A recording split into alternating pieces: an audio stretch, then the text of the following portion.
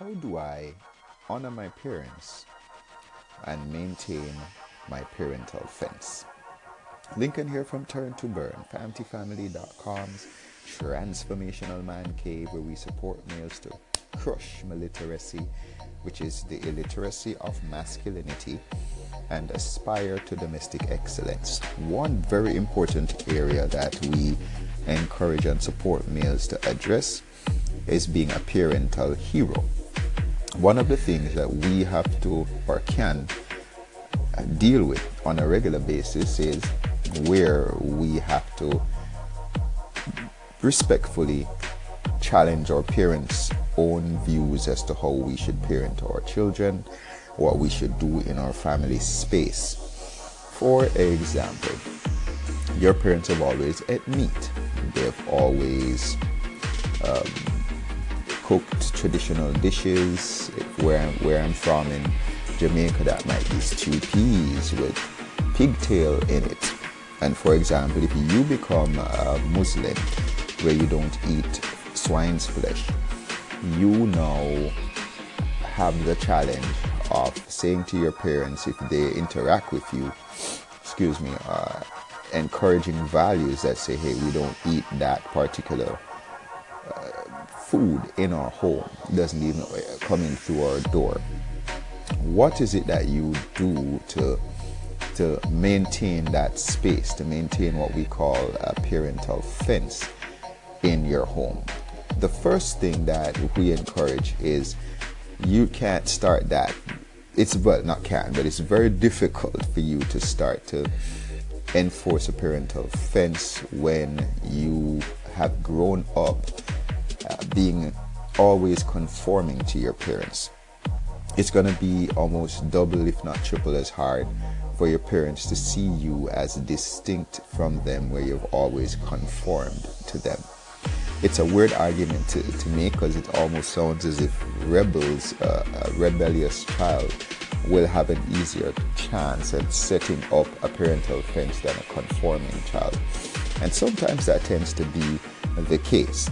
One of the things that we encourage you to do from an early age, is to know your own mission from your youth, to understand what is it that you want for yourself, and to begin communicating that with your parents. If your parents have a family business, for example, and you've always just operated in a conforming way in that business and not said, you know what, I want to have my own business one day, they're going to always expect that you are going to want to be in the family business. And they're going to expect that you're going to want to eat meat. If they eat meat, they're going to expect that you will parent your children in the way they parented theirs. So one of the first things that we encourage you to do to become a parental hero is to begin from your early age, from a teenager, knowing that, okay, dad and mom were dentists. They want me to go to dental school. I want to be a music producer, and we communicate that, hey, I'm into music, and that's what I want to become. I want to become a producer, and that is something you communicate to an early age. So to develop a parental fence for your own family, it's great to have your distinct identity. We encourage you to join us for the next segment of this podcast, where I go a little bit more into this.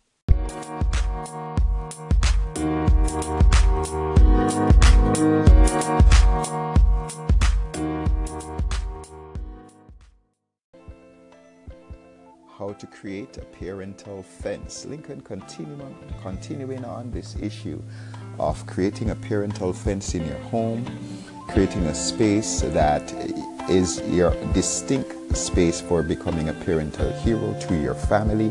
The first thing we said is that if you don't create your own identity, your parents will give you one. So if you're trying to become a parental hero, somebody who sets a repetitive example, gives your families tools, gives them information, and gives them support to become their best self, then one of the first things you're going to have to do is know yourself. And that's a very important element of being a parent, in our opinion. We believe that as males that are parental heroes, that we can start to set a fence for our family from all outside influences, recognizing one, that it is your family, not your parents' family. We want to be parental heroes. We don't want grandparental heroes in that sense. Now, it's very important to understand that your family is distinct from your parents' family. Your parents' family is the one that you were born into.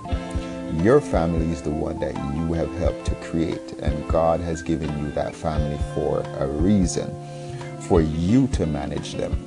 And one of the first things in management is for you to be self-assured, meaning to have your own identity and to manage your family from that identity. The second thing that we encourage you to do is to let your family have their own values and attitudes. We already gave the example of grandma coming in and cooking a pork meal, a dish of pork or a stewed pork or whatever it is.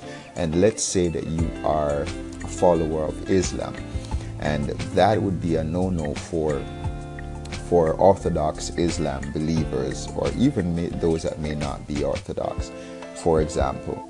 So we encourage you to evangelize the identity that you want your family to have. That is why we say in Family that the repetitive example you set is one of the foundations of being a parental hero. If you say that you are a Muslim and you're always eating bacon and ham and products that are definitely not prescribed by that religion, that's my understanding. I'm not Muslim, but for example, that would be something that a Muslim would take offense to seeing someone eating pork in their house. And if your kids grow up seeing you eat pork all the time, you cannot enforce. That cannot be a great foundation for your parental fence if it is that your parents aren't Muslim and they come and they're cooking bacon in your house. That is something that you have to, you can repetitively set the example of eating things that are prescribed by your faith. And that's just one example. If you as a male want to create a fence in your home, you have to set that example through your habits, through your disciplines. And this is something that we help you to do in our Family Man Up campaign. We encourage you to become a part of our campaign, become a part of our family if you want to have a great parental fence. And I went on a little bit longer, but this is such an intense issue for us because a lot of times parents grandparent and carry on their own values and attitudes, and that is not a bad issue, but this is not their family. Your family is your family, their family is their family, and it's your responsibility and it's your duty as a male to manage your family. We've seen too much examples of in-laws, of the problems that in-laws can cause if you as a male don't put up a parental fence in your home. Anyway, that's as much as I'm going to say for today. We encourage you to become a part of our family and to use our RETIS template to help to become a parental hero. So we encourage you to have a great day today, setting up a parental fence in your home if one is not yet established. Why rob God in this world of you and your family? And until